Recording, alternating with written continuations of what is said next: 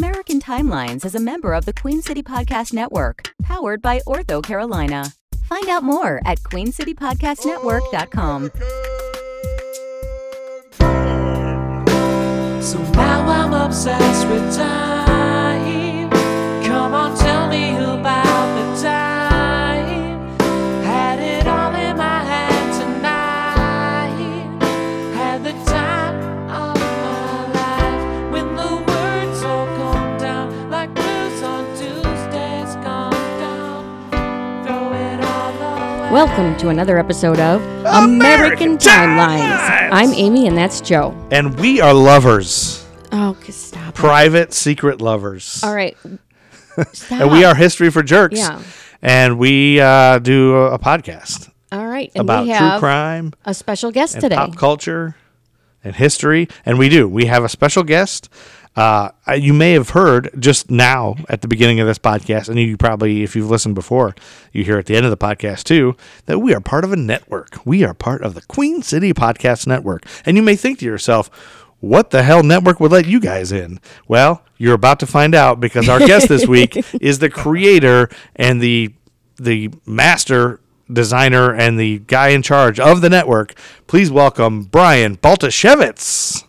Hey guys, I'm actually rethinking your involvement in this Yeah. at the moment. So this is good. How are you guys? This is like, he's like all of a sudden, this is really an interview to make to see if this you'll is your still be podcast? on the network. I thought totally thought it was something else. I didn't know you guys were idiots. Yeah. No, he knew we're idiots. He's heard our he produced our live show. That's right. So he heard at least one episode. That's right. I knew what I was getting into. Yeah. Nobody to blame but myself. Yes. So Brian Baltosiewich is a big deal in Charlotte. We met at Comedy Zone when he produced a show called Funny on the Fly, where comedians got up and just kind of had to do stand-up on the fly based on topics he gave you. And then I found out he had years of broadcasting experience, and then he ran the Comedy Zone podcast. And then at that time, he was getting ready to start the Queen City Podcast Network, a hyper-local podcast network. Brian, tell us about it, the origins of it, what it is, and why it's important to have a network.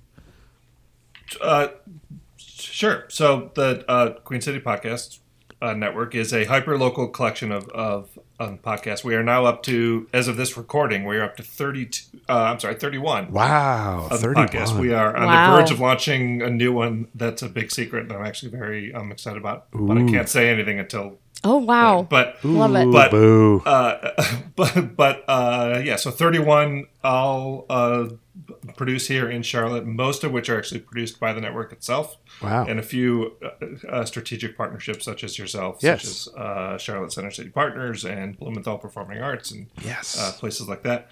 And it's basically it's an idea that I've always kind of thought had legs. The idea of a hyper local podcast network.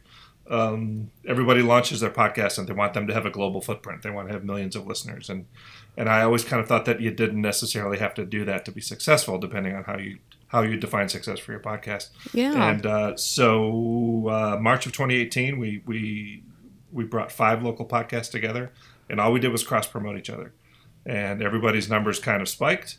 Yeah. And we added a few more, and everybody's numbers continue to spike. One of the podcasts, their numbers tripled. Wow! Over the first few months of the That's podcast. awesome. And then I was approached by Ortho Carolina, who said, "How can we get involved?" And I said, "I don't know, because it's way earlier than I thought anything like that happened." that is really cool. Yeah, and so then we are now in our third year under the title sponsorship with Ortho Carolina in our partnership with them. So the Queen City Podcast Network, powered by Ortho Carolina, now 3 years old, which is crazy talk. That's cool. Yes. Yeah, I love it. And it just continues to grow. Yeah, I think we were like number 7 or 8 or something like that. We were like in the top, in the first 10, I think, because You were kind of part of that first sort of grand experiment. Yeah, we were starting right as you, and I was like, hey, can we get in? Little do I know that, did I realize that how new we were, like, Now I'm realizing, boy, that had some balls to really ask that early on, because we didn't have hardly any episode. We didn't know what we were doing. We were both stoned. I mean, it was wait a minute.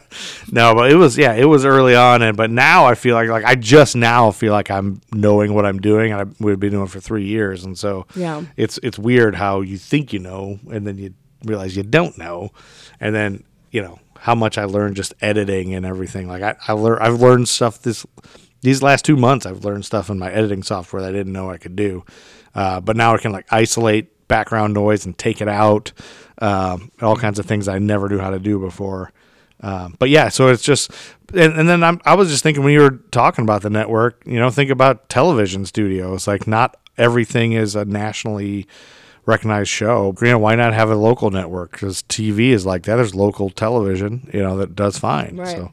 So, anyway, all that mess just to say that sentence. I don't know if I'd go so far as to say local television does fine. You don't think it does? No, I think it struggles a lot. Oh, does it? Yeah. I think it struggles for viewers and, people, I don't know. Yeah. I mean, there seem to always be in business. I mean, it's like the small town newspaper. It seems like to me. Yeah. I guess some of that is good. Yeah. Local television isn't adapting to the audience's needs, right? Like local television is still operating on the 3.5 hour morning show, the noon, the 4, the 5, the 6, the 7, when nobody's home watching TV. Right. Yeah. And then the 11, which is now too late for most people to stay up. So local television needs to adapt. But it's funny because when the internet started, newspapers didn't adapt because they assumed everyone would always want to read the newspaper. And then, what happened? The newspapers happened, and then radio laughed at newspapers and said, "Oh, well, that'll never happen to us because everyone is always going to want to listen to the radio." Ha ha ha! Yeah. And then now radio's in the tank, and oh God, I going, can't. Oh ha ha! I can't remember the last time that I listened to the radio. Well, NPR. You listen to NPR whenever I'm in the car with you, but I never do on my own. Oh, really? Yeah, because podcasts, right? Podcasts. I listen to NPR podcasts more than I listen to NPR. But yeah, and that's an example NPR is kind of forcing to adapt. I mean, they have a lot of podcasts. And, you would think somewhere along the way, television or radio would have seen what happened to the industries before them and went, oh, let's not let that happen to us. But it hasn't happened, and television is getting beaten up by the internet, and it's just... Well, in a way... You can kind of put a nail in local TV and radio's pot and net coffin. It's like, the local network can take a lot of that. Thank you. Well, and it's a lot like, too, podcasts are really fascinating to me, too, because like YouTube and podcasts are a lot more similar because it's just anybody can do it now. Everybody gets a platform. Everybody can have a show. So pretty soon it's just going to, I kind of feel like, is it going to do away with all the big entertainment companies? Because, I mean, still, if you got a lot of money, you can do something great. You have stuff like Marvel, which is what we talk about in the Nerd School podcast. Like, Marvel is so much better than anything. Mm-hmm. But if you compare, like, the CW has all these DC shows, they're just not good. They can't compete with Marvel. So if you got a lot of money, you can get the best talent, you're going to be great. But now it's like anybody can have a network. Like, there's some local comedians talking about doing their own comedy specials, like filming their own specials and putting them on their own comedy networks, like their own Netflix. I can't get on Netflix. I'm making my own streaming platform. Yeah, absolutely. And people will find them. So like we're just in this media is like in a revolution. It's an enlightenment or something. It's A renaissance. It's like a big bang of media, So, I think pretty soon it'll be like. It used to be your Facebook. Like, check out my MySpace page. Now it's just check out my podcast. Check out my YouTube channel. Oh, you don't know what's going on with me? Check out my YouTube channel. Like everybody will have one. Oh God, that would be that. That's like a Black Mirror episode. Oh, can you imagine how people can't even be bothered to call each other on the phone anymore? Can you imagine asking somebody to watch a video of you? Well, for a long time it was always like every day. A business or a company wasn't legit if they didn't have a website, or a comedian was like that too. Yeah. Like you're not a real comedian. You don't even have a website. You're not a comedian or a business. But now it's going to be, you don't even have a YouTube show. Like you don't have a podcast. Like a comedian won't be anybody. What's your podcast? It'll be just that'll be everybody. I'd say not just comedians. I'd say at least half of the comedians that we book at our theater have a podcast. Yeah. If not more. It's like, what's their podcast? So yeah. Anyway. We are going to dive in to 1951. Back into, we're 2 months in. We're into March, and we took that little detour a couple episodes ago and went to Scotland with our Scotland friends, our Scottish friends. But we are in, we finished February, but I had a little thing. If you remember the last episode, I kind of dipped my toe into something that kind of started the end of February, but it goes into March. So I'm going to continue on with this and go a deep dive into this. Okay. The Senate committee report into the U.S. crime syndicates. Oh. One of the first times I think the Senate got involved in the crime syndicate, the mafia.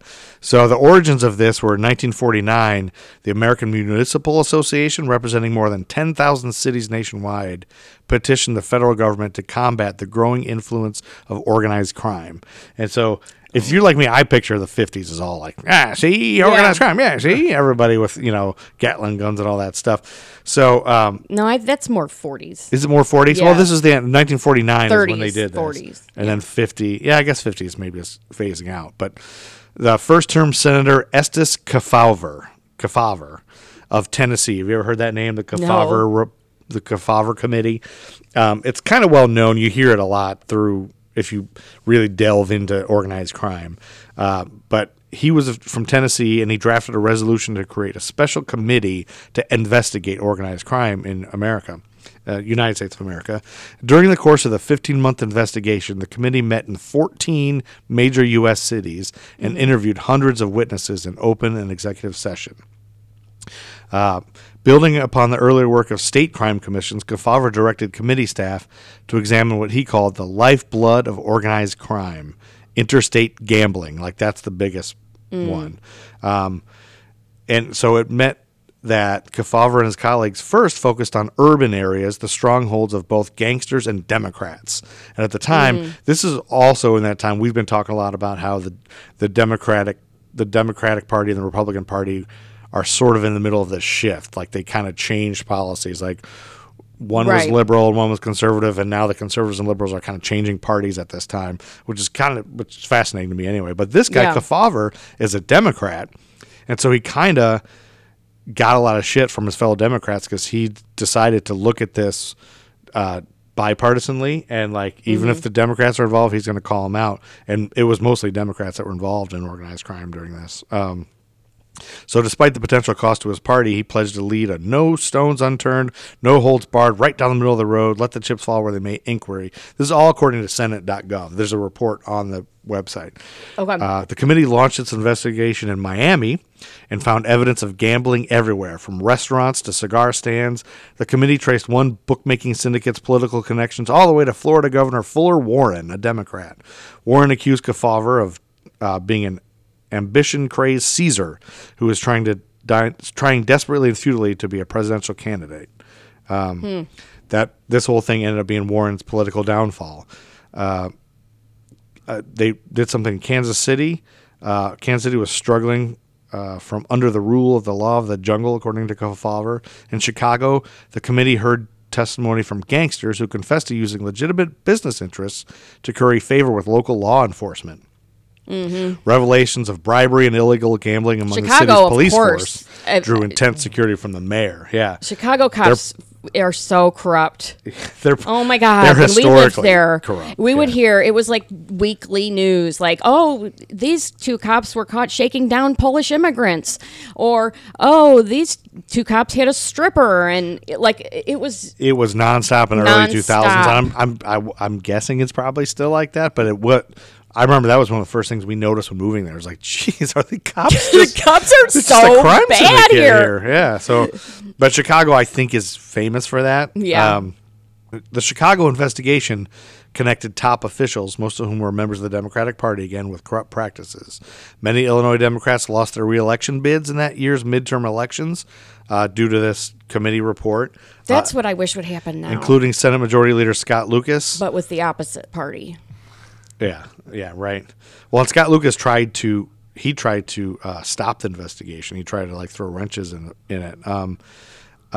And public interest in the Kefauver inquiry peaked in March of 1951, where we are now, when the committee convened hearings in New York City, and millions of Americans watched the live broadcast. So this is one of the first times they had actual live broadcasts of these kind of things too. So the whole trial, the whole country watched this trial, because television was new, Right. and so the news was new. Everything was new to see on TV.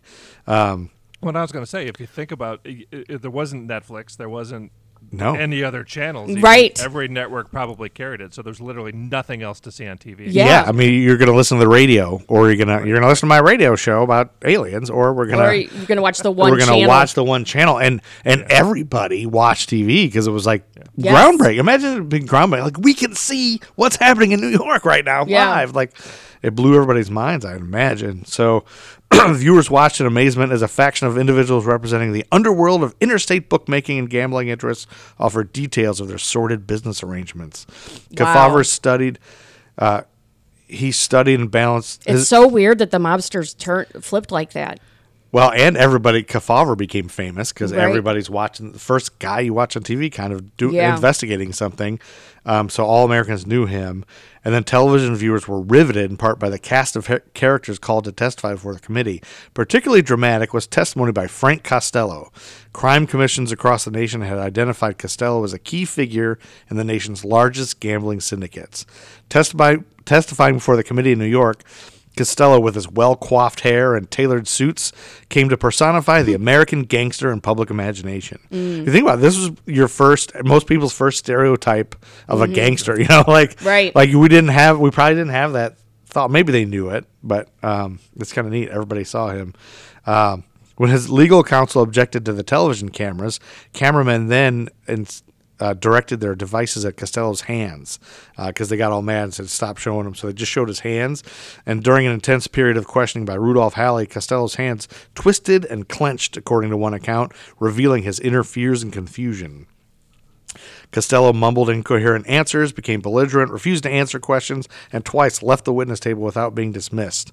Americans were fascinated by the spectacle of a mob boss under duress. God, I wish that would happen to Trump. Yeah, would be Oh, amazing. my God. The committee later cited him for contempt, and he served jail time. Even if you could just see Trump's hands, wouldn't it be his Oh, tiny, my tiny God. baby hands? and then just watch him implode. Sweat. Like watch him cry and do all that stuff. Yeah, throw up and whatever, run out. But he'll never face any consequences. In addition to Costello, Virginia Hill, former girlfriend of criminal mastermind Bugsy Siegel, testified to having had no knowledge of criminal activities while in the company of notorious mobsters. She was antagonized by the press, and she'd kick and slap journalists on her way out of the hearing room, all caught on live television. Wow. I looked her up on YouTube, and you can see there's all this video of her, B-roll footage of her, pushing through cameras and stuff, and it's just fascinating. And she's dressed like...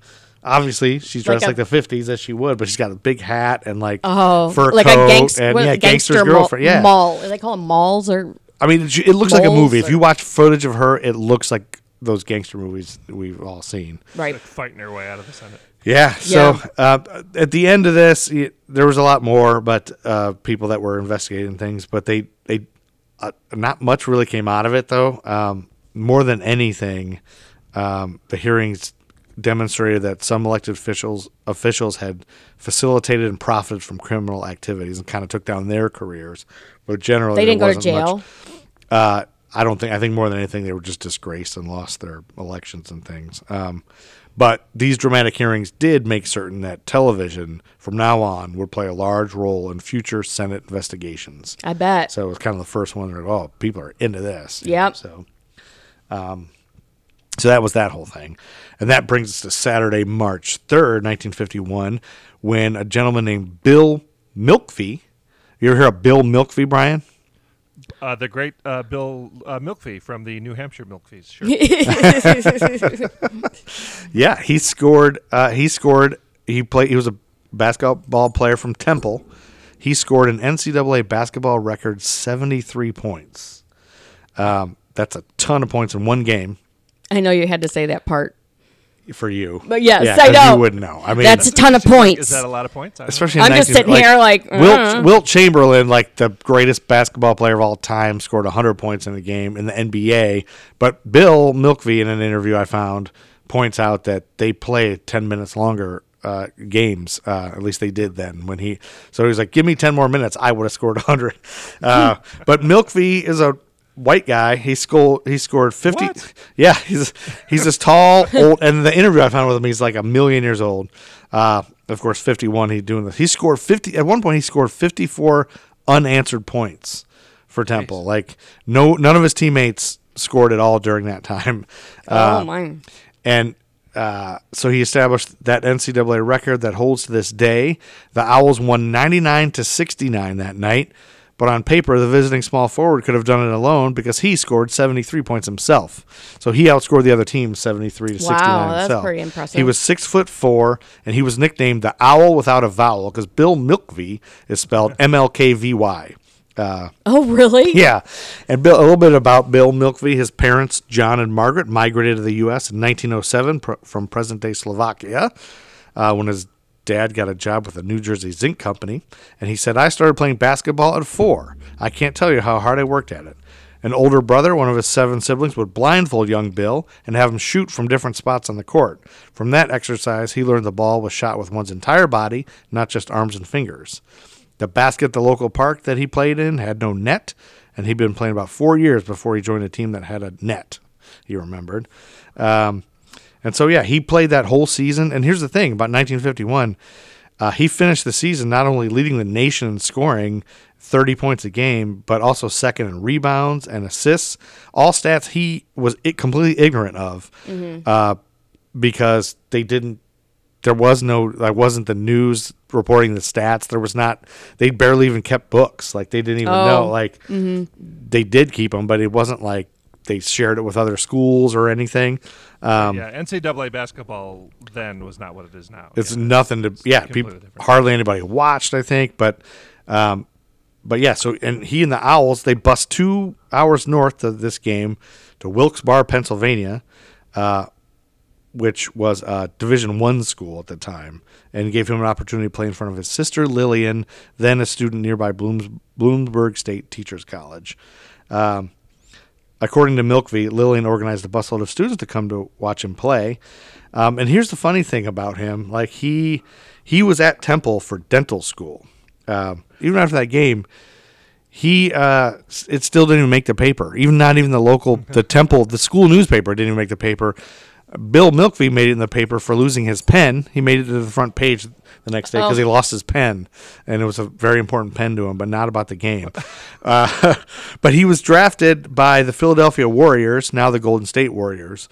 But he only played 1 season because after being drafted, he continued dental school. He wasn't done, so he was in dental school and still played professional basketball with the Warriors. And after his rookie season, the Warriors general manager and coach Eddie Gottlieb made Milkvey choose between dental school and basketball. He was going to choose basketball, but he changed course when he was informed that he would be drafted into the U.S. Army as a private if he was no longer enrolled in school. But if he finished school, then he would be drafted as a dental officer. So he was like, I'm staying in dental school then. So this unbelievable guy who holds this unbelievable record became a dentist instead. But while he was playing for Temple and scoring all these points, he was like really invested in dental school. Like, he would finish pulling somebody's teeth like an hour before the game and then go to the game and play all these games. It's like unheard of today's world. Who was the opponent? Oh, Scored the 73. Wilkes-Barre, I think, is the name of the team. Yeah. It wasn't the teacher, because if it was the teacher's college, that makes a certain amount of sense. No, it wasn't the teacher's college. It was, no, that's okay. It was, I know. It was Wilkes College in Wilkes-Barre, Pennsylvania. Wilkes College, not a Division I school.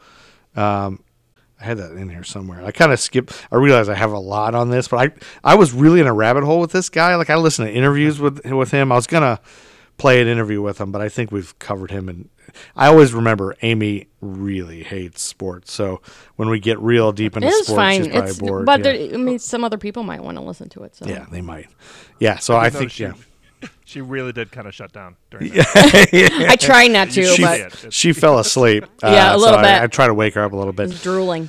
But yeah, so it was pretty an amazing thing with that guy. And I'm kind of practicing for another podcast I'm thinking about down the road is looking at people's biographies and telling them in a fun way. Anyway, so that's kind of why I delved Well, into don't that tell more. people your ideas as somebody will steal it. Well, I didn't tell them the hook of it. The hook of it, that's a secret weird thing that nobody would think of. But that same day, You won't have your pants on. No, it's a little more gross than that. That same day, on March 3rd, Brian is going to tell us something about the music world of 1951. Brian, take it away, my friend. Thanks, Joe. So, March 3rd, 1951, depending on who you talk to, the first rock and roll record was recorded. Really? Ooh, yes, and this is not what you think. Well, most people don't think of this, I don't think. Yeah, no, because you'd think Rock Around the Clock, you'd think Bill Haley and the Comedy Yeah. Club. Yeah. Well, Something like that. You'd be wrong. The song's called Rocket 88, and it's like one of the most influential tracks in rock music history that you've probably never heard of. Wow. So, Rocket 88 was released by Chess Records out of Chicago in 1951, and it was released. The band that performed it on the label, anyway, was Jackie Brenston and his Delta Cats. So it was released actually in April, but the song was recorded March 3rd. It was recorded on March 3rd. It's commonly regarded as the first rock and roll record, but that's not the whole story. There's a whole lot more to it. So we'll start here with Jackie Brenston. Now, his band, the Delta Cats, gets credit for the album. He was born August 15th, 1930 in Clarksdale, Mississippi. Clarksdale, you probably know the birthplace of the blues. Clarksdale, Mississippi. Jackie served in the U.S. Army in 1946 for just under 1 year and returned to Clarksdale and taught himself how to play the tenor saxophone. It was in Clarksdale at the end of 1946, early 1947, that Jackie Brenston connected with a man named Ike Turner. Oh, we all know Ike Turner. That's right. Now it gets kind of interesting. Yeah. So he connected with Ike Turner in 1950 as a tenor sax player and occasional singer in Ike Turner's band, the Kings of Rhythm. Oh, that I never was heard of Ike that. Yeah.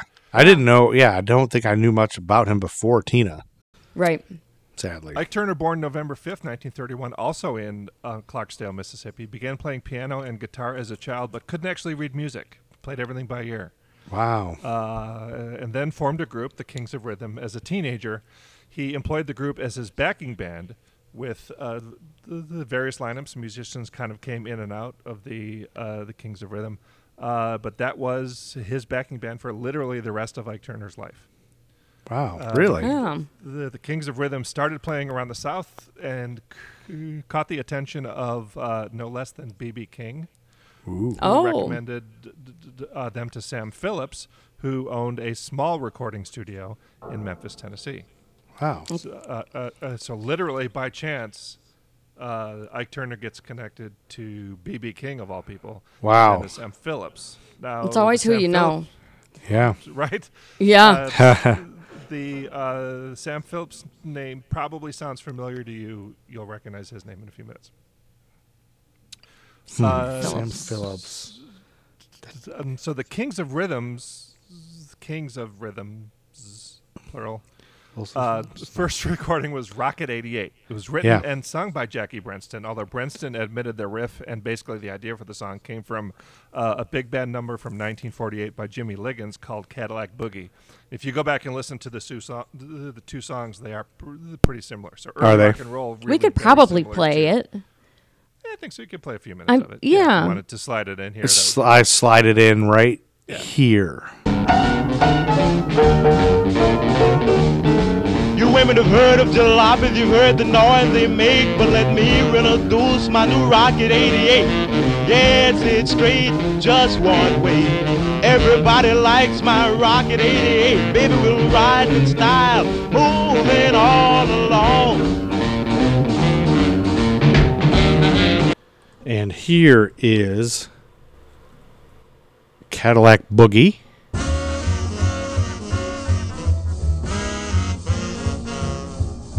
I had to have a boogie with the boogie wouldn't wait. Bought me in long black Cadillac 8. It's all reeked, solid streamline. I'll joy jumping Cadillacs on time. It's the Cadillac boogie, boogie woogie rolling along. Ugh, ugh, ugh, I. Ugh, ugh, ugh, I. Exactly. Okay. And then also Cadillac Boogie from Jimmy Liggins in 1948. So really, Rocket 88 sounds very similar to Cadillac Boogie. Really early rock and roll, basically big band music with electric guitars. Yeah. Wow. But both songs about a car. Yeah. Coincidentally. Yeah. I guess That's funny. What else are you going to sing about back Yeah. then? Exactly. So, Yeah, those really do sound the same now that we've all heard them just now. yes, very, very similar. You can definitely tell the influence. Yeah.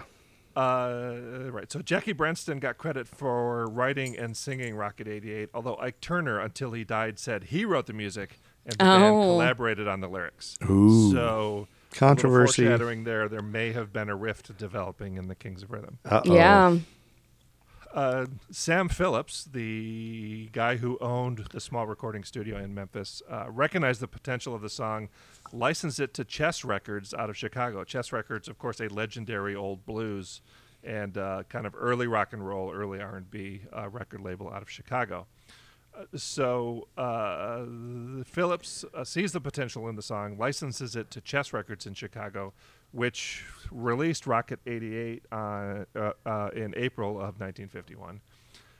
But as I mentioned before, released it under the band name of Jackie Brenston and his Delta Cats instead of Ike Turner and the Kings of Rhythm, featuring Jackie Brenston. Ike Turner did not take this very well. Oh, I bet not. Yeah. That's probably why he committed abuse. No. Just there. Right, Like he was, Come on. he was a good guy, and that made him snap. No.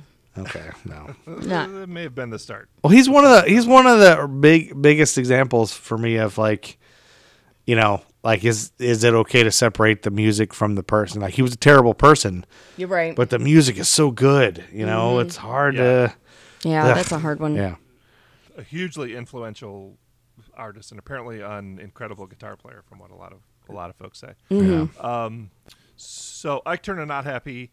He blames Sam Phillips because the song Rocket 88 reached number 1 on the U.S. Billboard R&B chart and sold about 500,000 copies. Oh, wow. And it stayed at number 1 for unheard of at the time, 5 consecutive weeks on the. Oh, the wow. Billboard That is chart. a long time. So Yeah. it's a huge hit at the time. Yeah. Yeah. Turner and the band were paid $20 each for the song. Oh. But think about it. It's 1951, so $20. 1951. What did I say? You said 71, but that's right. Did I say 71?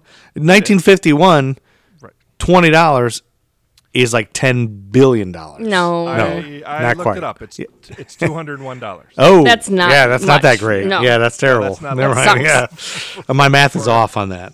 For a huge number 1 hit like that. Yeah, However, geez, that's so real. Turner and the band gets $20 apiece, but Jackie Brenston was paid by Phillips $910 for the song. Ooh, Oh. now yeah. that's money. So that's the equivalent of like I did look it up. It's like I think $7,000 or something like that. Yeah, that's probably So- right. A little bit But- better, but still. But still not great. Well, a house cost like $12,000 in 1951. So Oh, it's like yeah, more that's than half true. Of a house. A house. Basically. Yeah, that is true. A house cost. Yeah, that's right. Woo, crazy. As you might imagine, Ike Turner did not take that very well. No. So, but Sam Phillips, it bears mentioning, used his profits from the songs to release. Sam Phillips, it bears mentioning, used his profits from Rocket 88's release to launch his studio in Memphis, Tennessee in 1952 called Sun Records.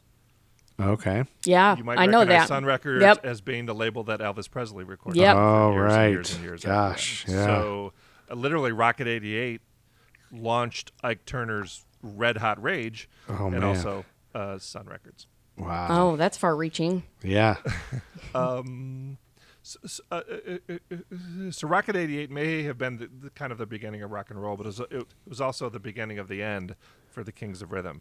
After one more recording session, Brenston left Ike Turner's band to pursue a solo career.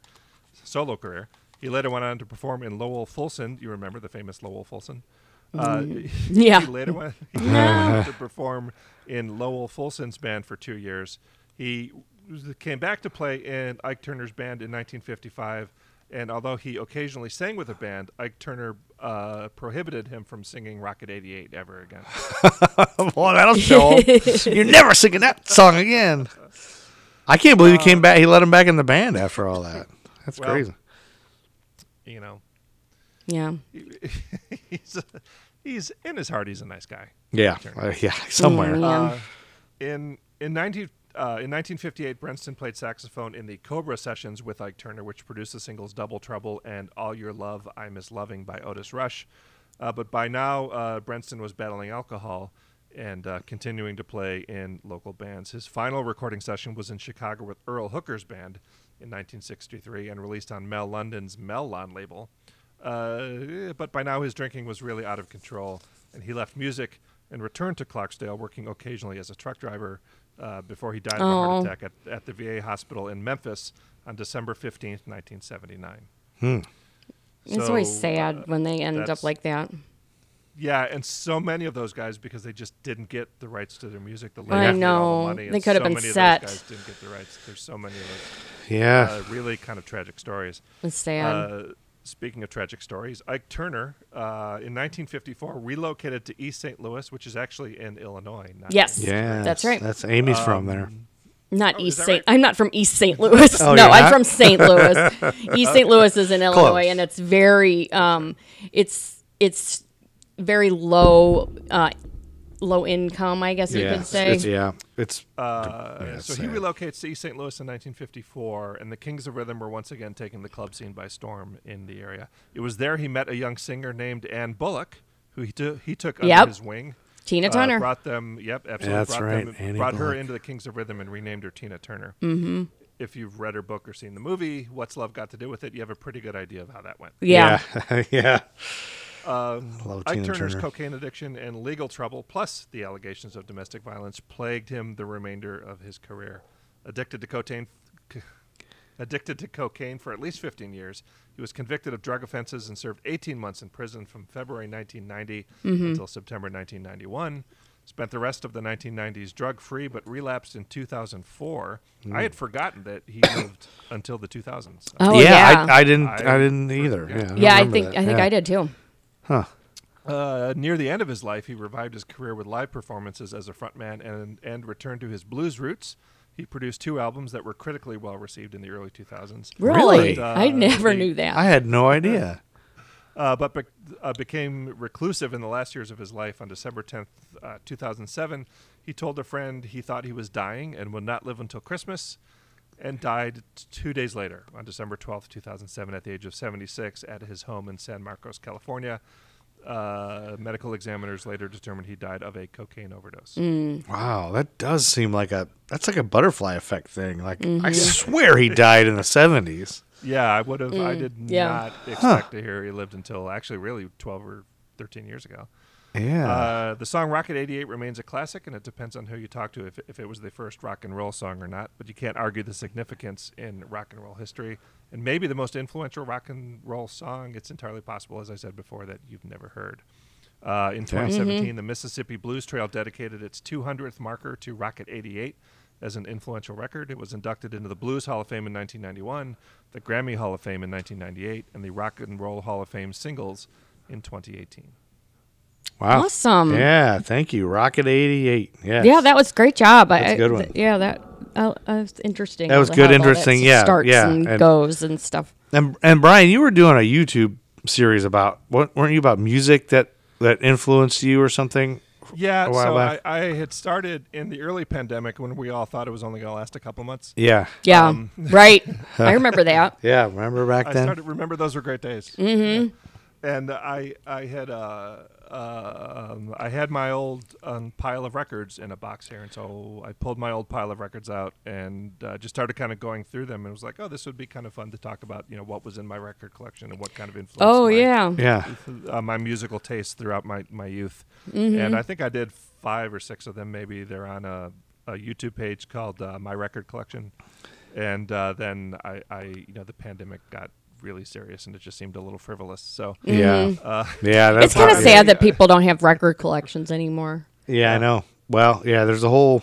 I got a lot of friends recently who are struggling with just the fact that their kids are now at an age like middle school and stuff getting into music. Yeah. And they don't have the same. At least they're saying they don't. It's not the same. Like even when we had CDs, you could look at the tapes. art. You took out the artwork. You looked at the lyrics. You looked at there was something to hold.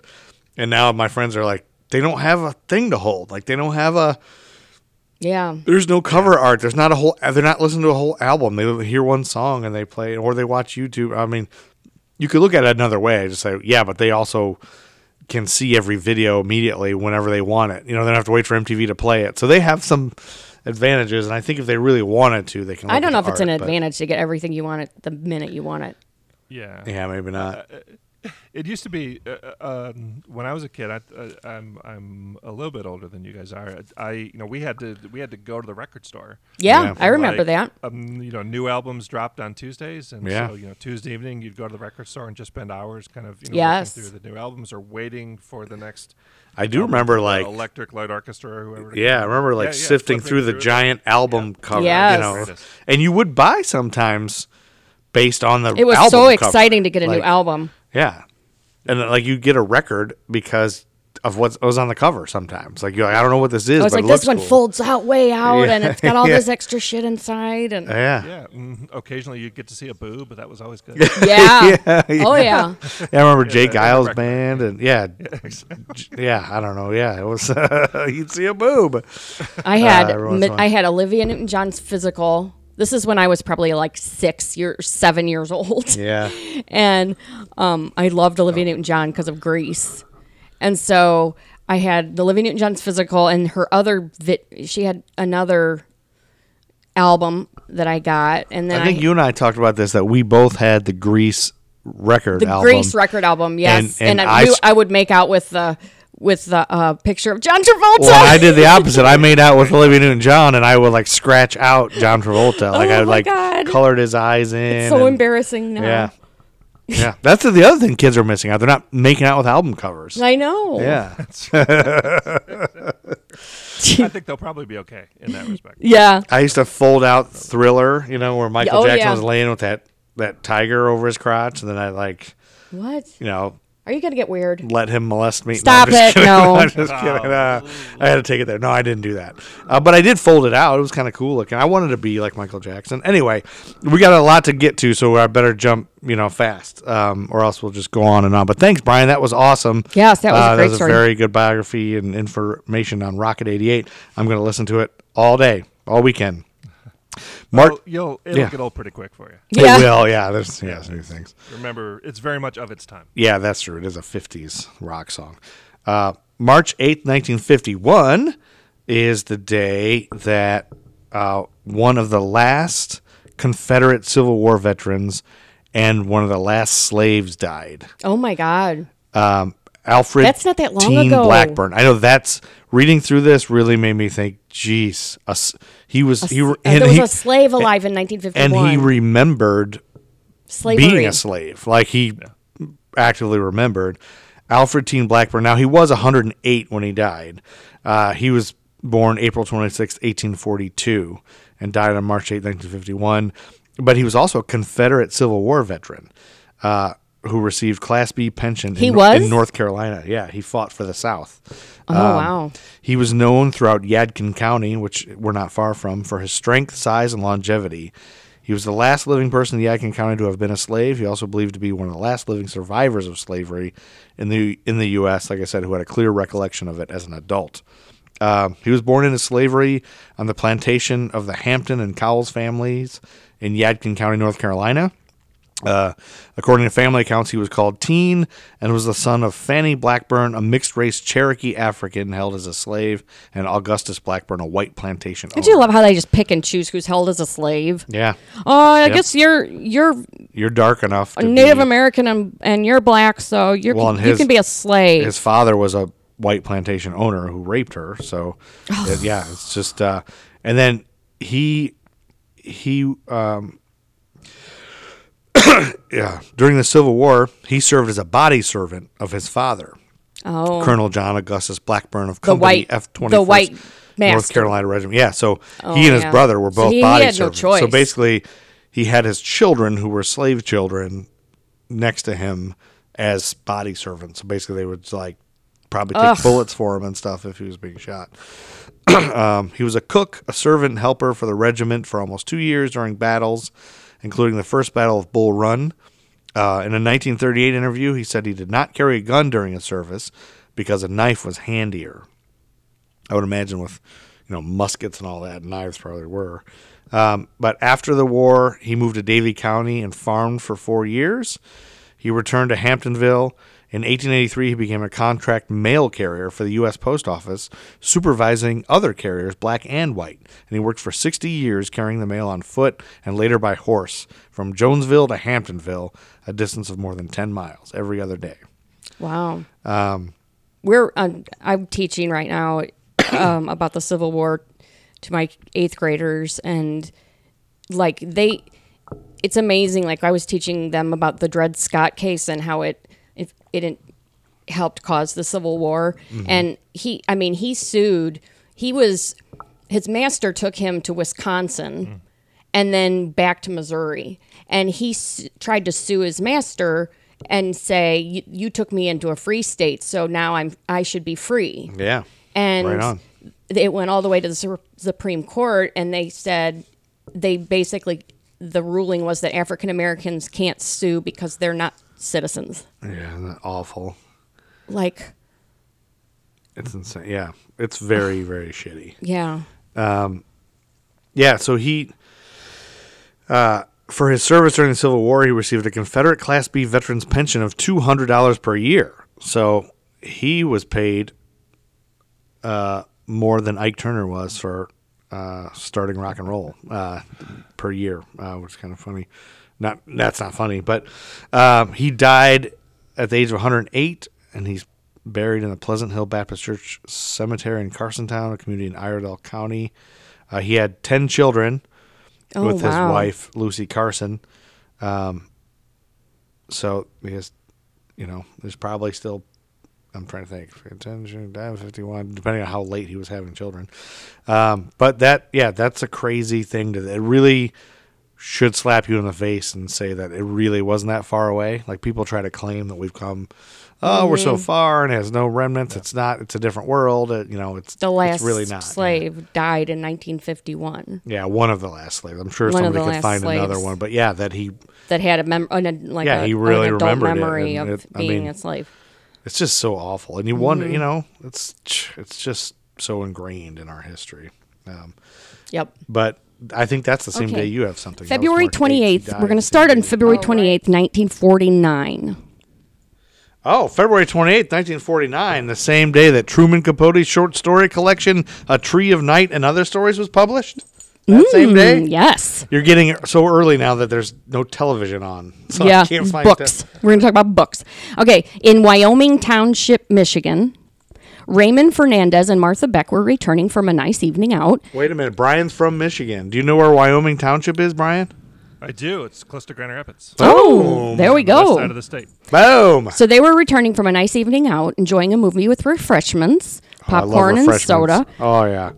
One could easily imagine the couple smiling, throwing an arm around one another when the wind picks up, or recalling a favorite scene from the film. The pair would make it home, but within a few hours be alarmed at an early morning knock at the door. It was the local police. Uh-oh. You see, their home was not actually theirs. It was the home of 41-year-old Delphine Downing and her 2-year-old child, Rynell. A welfare check was called on the family by neighbors, and authorities soon discovered something sinister was afoot. Police would discover the two buried in shallow graves in the basement, both meeting violent ends. Raymond and Martha were quickly arrested and escorted to the police station where they were interviewed. A confession was eventually made, and police soon found out that this was not their first time the pair had committed crimes together. Wait, what am I missing? They weren't. You said they were watching a movie. They came home from a movie and they came to the wrong house? They had broken into a house and killed the woman and her child that lived there, and put them in the basement. Oh, they were in the basement. I thought it was the other two that were in the basement. No. I was confused as to who was in the basement. Okay, sorry. I'm not very good at listening. So Raymond Fernandez was born on December 17th, 1914. Oh, he was born the same day that U.S. President Woodrow Wilson signed the Harrison Narcotics Tax Act that was initially introduced by U.S. Representative Francis Burton Harrison. The courts interpreted this to mean that physicians could now prescribe narcotics to patients in the course of normal treatment, but not for the treatment of addiction. So although technically illegal... God, there was a day when they treated addiction with narcotics. Can you imagine that? although I'm sorry about your alcoholism. Here's some heroin. Let's see if that perks you up. At this time, although technically illegal for a purpose of distribution and use, the distribution, sale, and use of cocaine was still legal for registered companies and individuals. Yeah, that's crazy. Isn't that weird? Well, wasn't Coca-Cola was basically liquid Yeah. cocaine? Yeah. That's right. Yes, 1914. Yep. So he was born in Hawaii to Spanish parents. Oh. He remained in the States as a child and would move from Hawaii to Connecticut. And then as an adult, he would go to Spain, where he served in World War II, married, and had multiple children. No number was given. No number. Raymond would grow tired of his life in Spain and leave his family for the States once more. Which, that's just lovely. I can't even imagine somebody feeling like they could just pick up and leave everything. You know, like their children and their spouse. That just blows my mind. I don't know what kind of people do person that, you would yeah. have to be able to do that. Yeah. Anyway, while on this voyage, he sustained a traumatic head injury. What do we know about those? TBI. They Yeah. cause murders. That's right. I mean, murders. A lot of murderers have had TBIs. That's right. Well, I used to work with people with developmental disabilities, and some had traumatic brain injuries, and some of them were mean. I had one guy, my job was to take him to doctor's appointments and stuff, and I'd call him, and every time I call him, he'd start screaming and calling me a asshole and a pussy and all this stuff. Like, really? And then he'd call 5 minutes later and say, "I'm sorry, you're not an asshole, you're not a pussy. But I'm not fucking going And over to the doctor." Yeah. that was your boss last week. Yeah, I no. think they did that to you. No, this was a guy a long time ago. But TBI, like I could see him killing somebody. Mm-hmm. Quick to anger. So Raymond remained hospitalized for some time, but would eventually be discharged. Those close to Raymond claimed he had changed after this event, and to back the claim up, Raymond began committing crimes immediately. He was arrested right after his TBI. Yep. Immediately. Yep. Wow. He was arrested for stealing clothes and served a year in prison. He was exposed to the voodoo religion while incarcerated, and believed the religion gave him immense power over women, making him irresistible. Huh. Okay, now we're going to switch to Martha, the gal that was with him. Yeah. Martha Beck was born on May 6, 1920. Oh, she was a little bit younger. She was born the same day that Mike O'Dowd, the world middleweight boxing champion, lost his title to a relatively unknown challenger, Johnny Wilson, in a 12-round decision in Boston. The defeat of O'Dowd was a big surprise, a wire service reporter wrote, for Wilson has been boxing no better than second-rate boxers in New England cities. Okay. Isn't that amazing? Mm-hmm.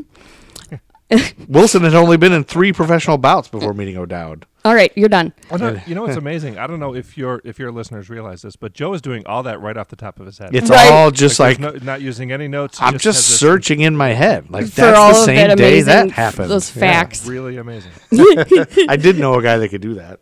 He had autism. Yeah, that's right. Yeah. All right, so she was born in Milton, Florida. She came from a strict upbringing and suffered teasing due to her weight and appearance. So she wasn't a heavier gal, and she was not attractive. Aww. She developed early. So you say. So when girls develop early, they have all kinds of problems. Oh, really? Yeah, psychologically. Psychologically. Yes. Yeah, I guess that would happen. And she claimed her brother had molested her. When she told her mother she was beaten by her mother. Ugh. This- wait, her mother beat her for telling her that she was molested? And told her it was her fault. That seems like a bad response. I don't have kids. Right. but You- I'm thinking Generally, that's frowned upon, Brian. Yeah. All right. That's generally frowned upon. So this led to things becoming even stricter within the house. Martha simply endured the hard times, and when able, she moved to the opposite end of the country to California. Wow. While there, she held a number of odd jobs while she studied to become a nurse. She excelled in her studies, and once finished, found a job as a nurse on a military base. While there, she began seeing some of the officers. Soon, Martha became pregnant. When alerting the father, the man attempted to kill himself rather than marry Martha. Oh, wow. She must be homely looking if that's the case. Yeah, it's just nice to hang out with for a night, but if I gotta know, Yeah. Well, you know, not gonna. Yeah. to be fair, that was my reaction when you told me you were pregnant with our first. I know, that I'm gonna was- kill I myself. remember I'm that. not staying here. So this just notion kidding. threw Martha into a dark mindset, and she decided to move back to Florida to have the child. So then Okay. she goes back to Florida, claims the father was fighting overseas but died in battle, is what she tells everybody. Okay, that's a good story. Shortly after her first child, Martha became pregnant again. This time, the father married Martha, but the marriage only lasted 6 months. Oh, Now unemployed and a mother of 2, Martha was starting to get desperate.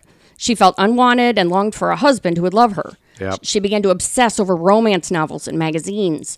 At a certain point, it became so difficult for her to meet new people, she decided to start writing to Lonely Heart ads, which were like whatever now, Craigslist ads or something. yeah. I was thinking she should start right to prisoners. So many of these other women there you write go. to prisoners. Yeah. She failed to mention in her writings that she had 2 children. Uh-oh, they always leave that out. It slipped her mind. Yeah. A few weeks after starting, Martha got a response from Raymond Fernandez, who over the past few years had taken up conning women via personal ads.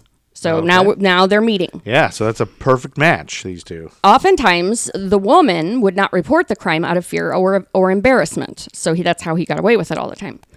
And just This weeks. is. I'm sorry. No, go ahead. What year are we talking about here? So when 1904. Let's see. I'm trying to think of what it would be. Late 20s, maybe early 30s. I think- Yeah, in the 30s. Yeah, because she was born in 20. Yeah, and so she's got to be yeah, we're in the 30s. Or 40s. Yeah. 40s. Or could be in the 40s. That could be, yeah. Yeah, because But Yeah. regardless, mental health care probably not. Of course. definitely mental health care Clearly. was not Yeah. great. Yeah.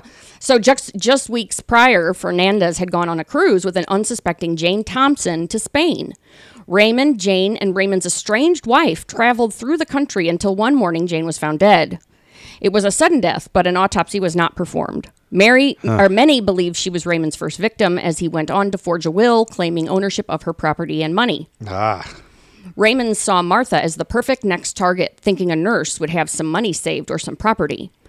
The two went back and forth for weeks, Raymond asking for a lock of Martha's hair, Martha happily obliging. Weird. Martha found this romantic, but Raymond only used it as part of his voodoo ritual. Oh, yes. That's why he had a lock of hair. That's right. Yeah. In December of 1947. But that's not- so there we go. that's not weird. Now we're in December 1947. 1947. I don't think She's it was. 27 at this point. Yeah. Yeah, She's lived she's a life. 27. Yeah, so she's been. I don't think. I will say. I don't think it was unusual for people to send a lock of hair back then. Right. Like that was a thing. You're people did. usually your pubes, I think. I don't know if it was your pubes. Hey. But we found like my grandmother several times we've moved her and there was lots of like different like locks of hair set aside and stuff. It was like Yes. what the hell Weird. is wrong with grandma? But I think everybody did that. They used to put make their pictures hair- out of dead people's hair. They would take they'd cut off the deceased hair Yeah. and they would braid it into these elaborate designs and they would frame it. People were fucked up in the 40s and 50s. I mean, like This was more probably my grandmother had Maybe in envelopes the full turn of of the people's hair. century. Like this was Yeah, so and she so's did. hair, 1949, and so and Gotta so. keep your kids' teeth. Yeah, Yes. yeah. Well, yeah, that's weird too. Yeah, we have some of them. I do. We kept some of their teeth at the beginning Yeah. because you know the tooth fairy comes. Yeah, you and can't pitch it or they'll spoiler find it. alert for our listeners, but the tooth fairy is not real. Careful. And so us parents have to take the tooth and give them money. And what do you do with the tooth? That's right. Okay, so in December of 1947, the two would finally meet when Raymond decided to pay Martha a visit. He was shocked at the children and maintained that he loved her regardless, despite leaving early and suddenly. Okay. He tried letting her go gently, but she remained persistent, threatening to kill herself if he left her. Yep. With little choice, Raymond continued his correspondence with Martha. So That's she good. turned the tables on him. Yep. She was, That's yeah. right. So she out crazied him. She out crazy. She did. She- Yes, she did. She did. He thought he was getting a rich nurse. Yeah. So, Nope. yep. Yeah. He got a crazy. That's right. Someone Good for her. crazier than you. Good for her. Yeah. So when at work, Martha would brag and insist she was going to be married soon, and then she was suddenly fired from her job. And she saw this as a blessing in disguise because now nothing was keeping her in Florida. Shortly after her dismissal, she packed up her kids and belongings, showing up unexpectedly at Raymond's front door. Uh-oh. This was trying for Raymond, and he finally came clean with her. He told her about his con game, luring and preying on lonely women. To most, this would be abhorrent, but Martha refused to leave his side. In fact, she wanted to help him any way she could. Wow. The first thing Raymond had Martha do to test her loyalty was get rid of her kids. Wow. She soon abandoned them, dropping the two off at the Salvation Army. Oh, boy. You can do that? Martha Next to passed. the old TVs and the, Yes. and the underpants you don't want to Martha passed Raymond's first test. He knew she would be loyal. Over the next few months, the pair would convince women to let them move in or move into the couple's apartment, Martha disguising herself as Raymond's sister. The pair would go from city to city, state to state, looking for any potential targets. Well, and I think this really helps him because I think Right. you People trust. you trust a woman more, Yes. and if a guy's with a woman, you're going to automatically, well, he must be okay. Yes, He's with a woman. absolutely. While doing so, continuously perusing the Lonely Hearts section of various magazines. During their crime wave, one of the victims would be Myrtle Young. Raymond married Myrtle in 1948 with his sister, quote unquote, present. Wow.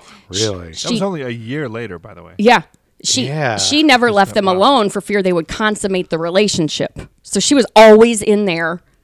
Oh, your sister won't go away. No, God, like this she is would not weird. leave them alone even at night for a minute because she didn't want them to have sex. That's so weird.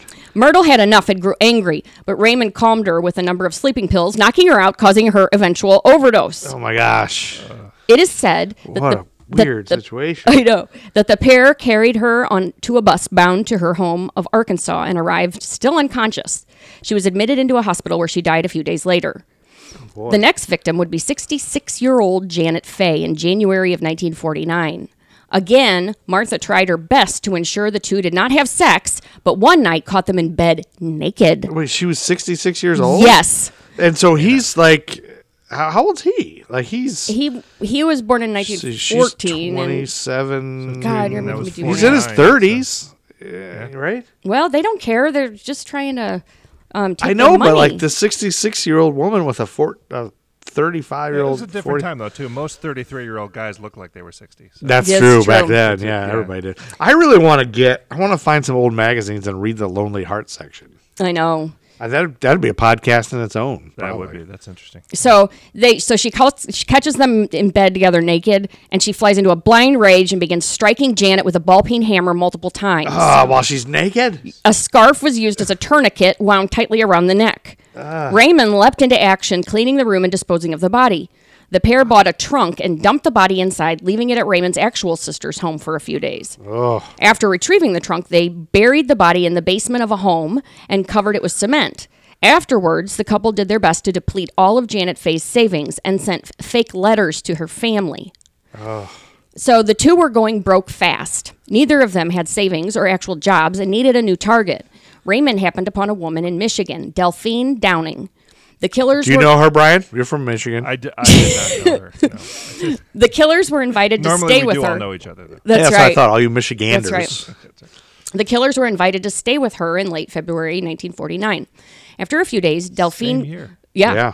Delphine All grew this happened suspicious before of their intentions and became loud.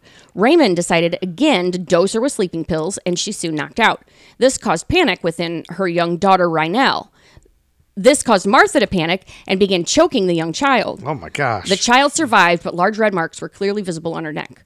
Raymond knew if the mothers saw these, she would call police, so they decided something had to be done. He went to Delphine and shot her point blank in the head. Whoa. They would linger in the home a few more days before killing the young Rhinell, drowning her in a tub filled with dirty water. The two were buried in the basement side by side. After killing the child, the pair were arrested the next day, but not before taking in a movie. What? Raymond quickly Because really, Yeah. remember, Yeah. it's the late 40s. What else do you have to do? I if you're really trying want to do catch your that skills? picture. Mm-hmm. I really wanted to see that picture. No Netflix. Yeah. That's right.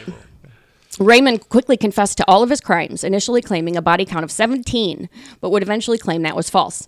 He felt safe in Michigan because there was no death penalty, but failed to realize how easily he could have been tied to the death of Janet Faye in New York.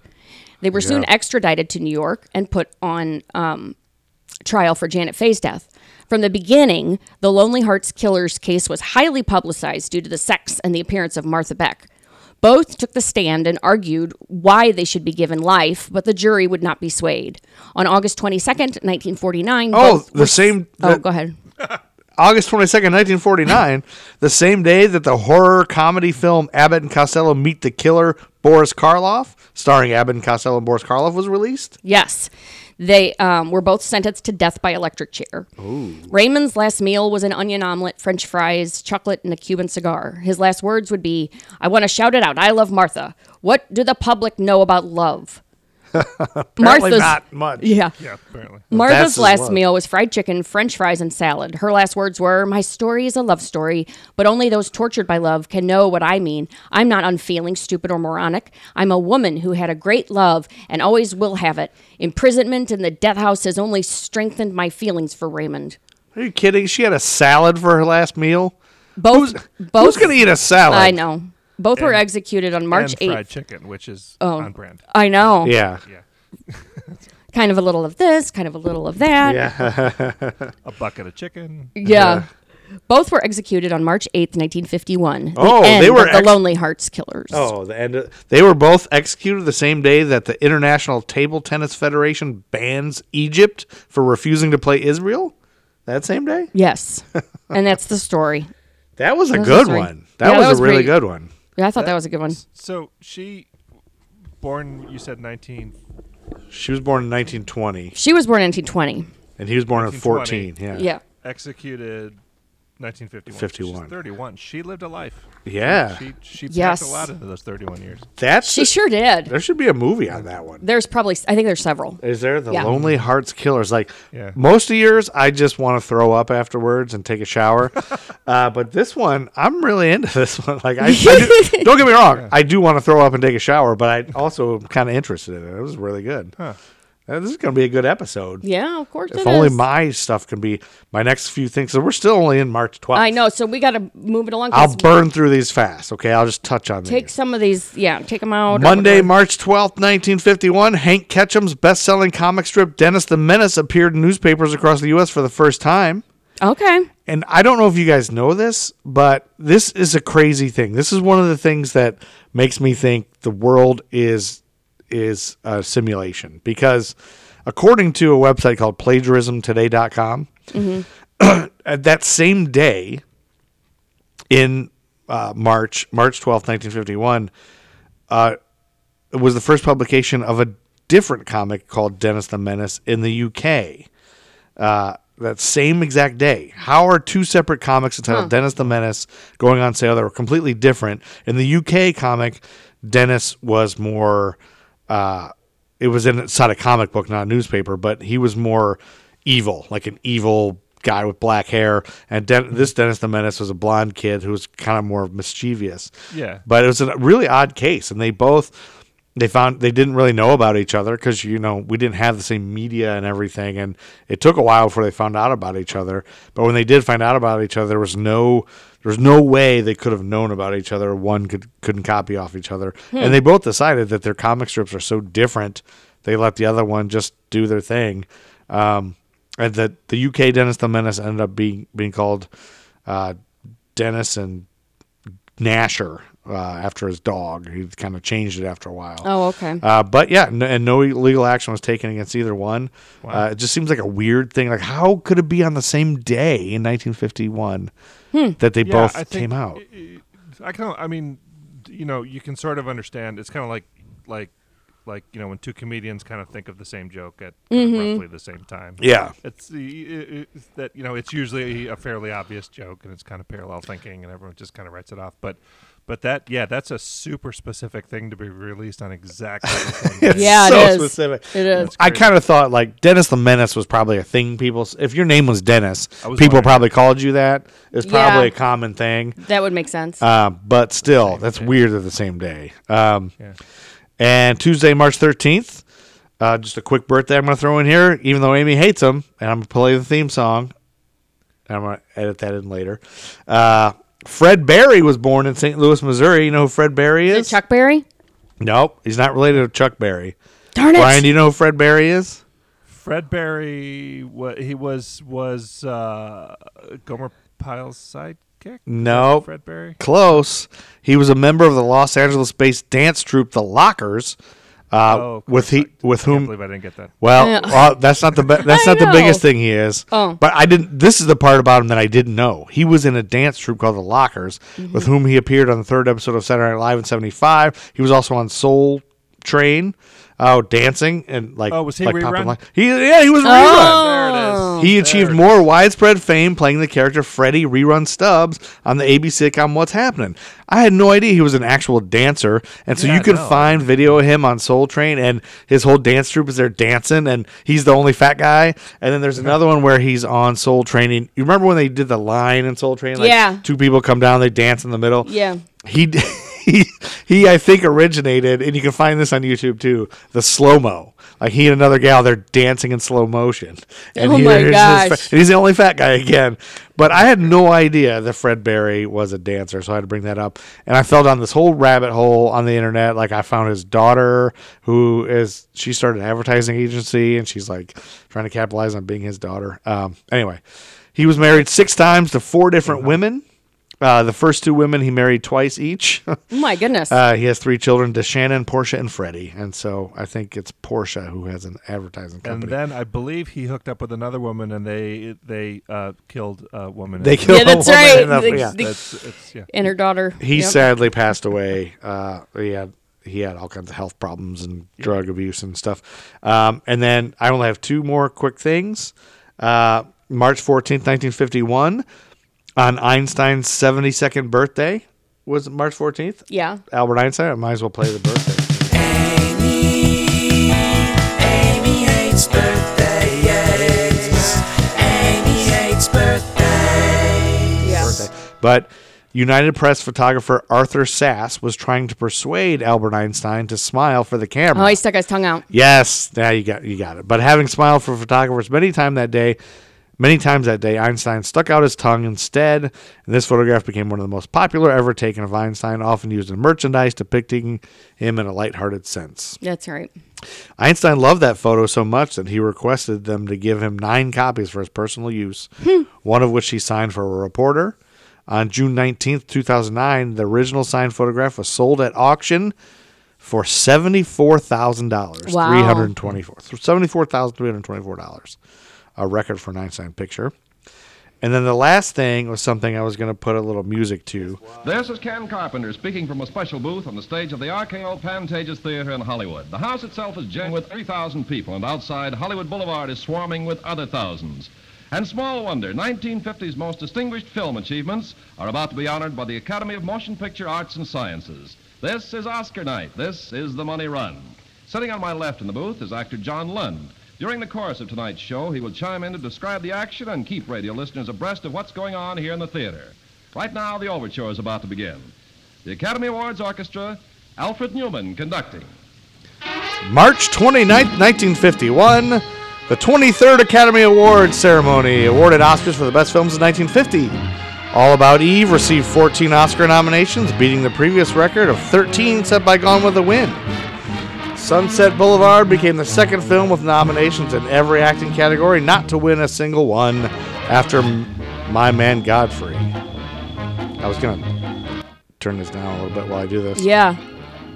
Sunset Boulevard, the second film with nominations in every acting category. All About Eve was the second film after Mrs. Miniver, 1942, to receive 5 acting nominations. It also became the first to receive multiple nominations in 2 acting categories, and the first and to date only film to receive 4 female acting nominations, 2 each for Best Actress in a leading role and Best Actress in a supporting role. None was successful, losing to Judy Holliday in Born Yesterday and Josephine Hull in Harvey, respectively. That was Butterfly McQueen that they just showed. It was? Yeah, I was thinking that too. I mean, just right before that, all I could think of was look at all the white people. I Yeah, know. everybody's There's white, one yeah. black person. It was interesting to... I'm not going to play it because it goes on forever. But I kind of like the kind of 50s music and all that. And oops, now I gotta stop it. But the it's kind of interesting. I thought about playing it, but it's pretty long. They start with the guy who introduces Fred Astaire as the MC is some writer, but he kind of gives you like an overview of life in 1950 and 51 and all the things that are going on with the Korean War. And it's kind of interesting just to like put you in the context of what year we're talking about, but it kind of goes on very long, and we've had a long episode, so I cut that out. But I thought it'd be neat to have that little background music as I talk about the awards. But yeah, so Born Yesterday was the kind of the big winner, even though All About Eve was the big winner, but Born Yesterday was the actress nomination. But yeah, so we found these guys on Podcorn, these young Scottish kids that are like right out of college. They have a podcast called Who the Fuck Is, where they kind of focus every year on an actor. Not every year, every season on an actor, and they just talk about their movies, and they're really knowledgeable about their movies. But we had them as a guest, and we did Scottish timelines where we talked about things that happened in Scotland in the 50s, and we guest on their podcast once a season. And they pick a movie from whatever year we're in. So now that we're 1951, we did 1950. We did All About Eve. So we watched it, and then we talked about it with them, and just how much we liked it or didn't like it or whatever. And so now we're going to be on next week on theirs. We're doing the 1951 Best Picture. American in Paris. American in Paris, which I hate that movie. Oh, you might like it. It's a musical. I don't like musicals much. But it's kind of neat that we got to talk about All About Eve in cool, detail, and those guys are cool, and so we just hit it off with those guys and just laughing our butts off talking to them, and they're kind of our same kind of sense of humor. So that's awesome. Yeah, it's kind of cool thing. Yep. But that brings us to the end of March, and thanks Brian for being here with us. Thank you so much. Yeah, absolutely. It was so much fun, you guys. Anytime. Yeah, happy to hear about all kinds of death and mayhem and I know. Yeah, and actually violence and everything else. Yeah, yours was very interesting and very good. So we would love to have you back again if you had fun. Cool. And thanks for building the network. I think it's really cool.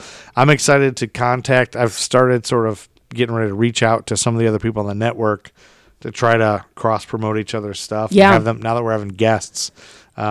Yeah, we want to have more people on the network and guests. And once COVID's over, I hope you do another mixer where we all can meet each other. Yeah, I really want to do that. I don't know necessarily when that will be, obviously, but yeah, we've got a lot of people since we've added so many shows over the last 12 months, and we're still continuing to kind of add shows that definitely to kind of get everyone together when we can do it safely. And kind of reconnect. And Brian helped do the whole Charlotte Podcast Festival too, which is Charlotte's kind of becoming a big podcast town, so it's cool. Yeah, it's pretty great. Yeah. That is awesome. Cool. Well, thanks, Brian. Tell Tara that we said hi. Yeah, Tara, we love her. Tell Tara we love her. Yes. Tara, I will do Tara, that. tell we definitely. Love her. Yeah. Cool. Thanks, everybody, for she was listening. Asking about you. Thanks, she was. Yep. Thanks for listening. Subscribe, rate, and review. Time to get out of here, Chuck Read Berry. all of Tara's books. She's an author. That's right. We should have her on. We should have her on. That's a great idea. Good. Yeah, she can plug her books. Duh. Why didn't we think of that? There we go. Yeah, well, we will email her or Facebook her right away. Anyway, yeah. We're going to let Dale through, and it's all over now. All right. We'll get out of here, Chuck Berry. Get out of here, Chuck Fred Berry. And Fred Berry. Thanks for listening. Rate, review, subscribe. Send us money. Send us money. I have an idea. Oh, I do want to say real quick before we go. I know we already outroed. But I have recorded some things that I am going to we've had a Patreon page forever. We've just never done anything with it. But I now know what I'm going to put on there. I'm recording a podcast with my 12-year-old daughter, who on the first season, she was a 9-year-old daughter we had on a couple episodes. And she's hilarious. And we have these funny talks where she actually opens up and talks about things. And she had me cracking up. And we're going to release those as special Patreon American Timelines episodes. Oh, there you go. That's awesome. So that'll be out in the next few months. So if you want to listen to me and my daughter BS, you have to pay like $1. So, yeah. Thanks for listening, everybody. Watch out for that Patreon. Yep. Thanks. All right. Bye. Bye. Yep. And that'll be it.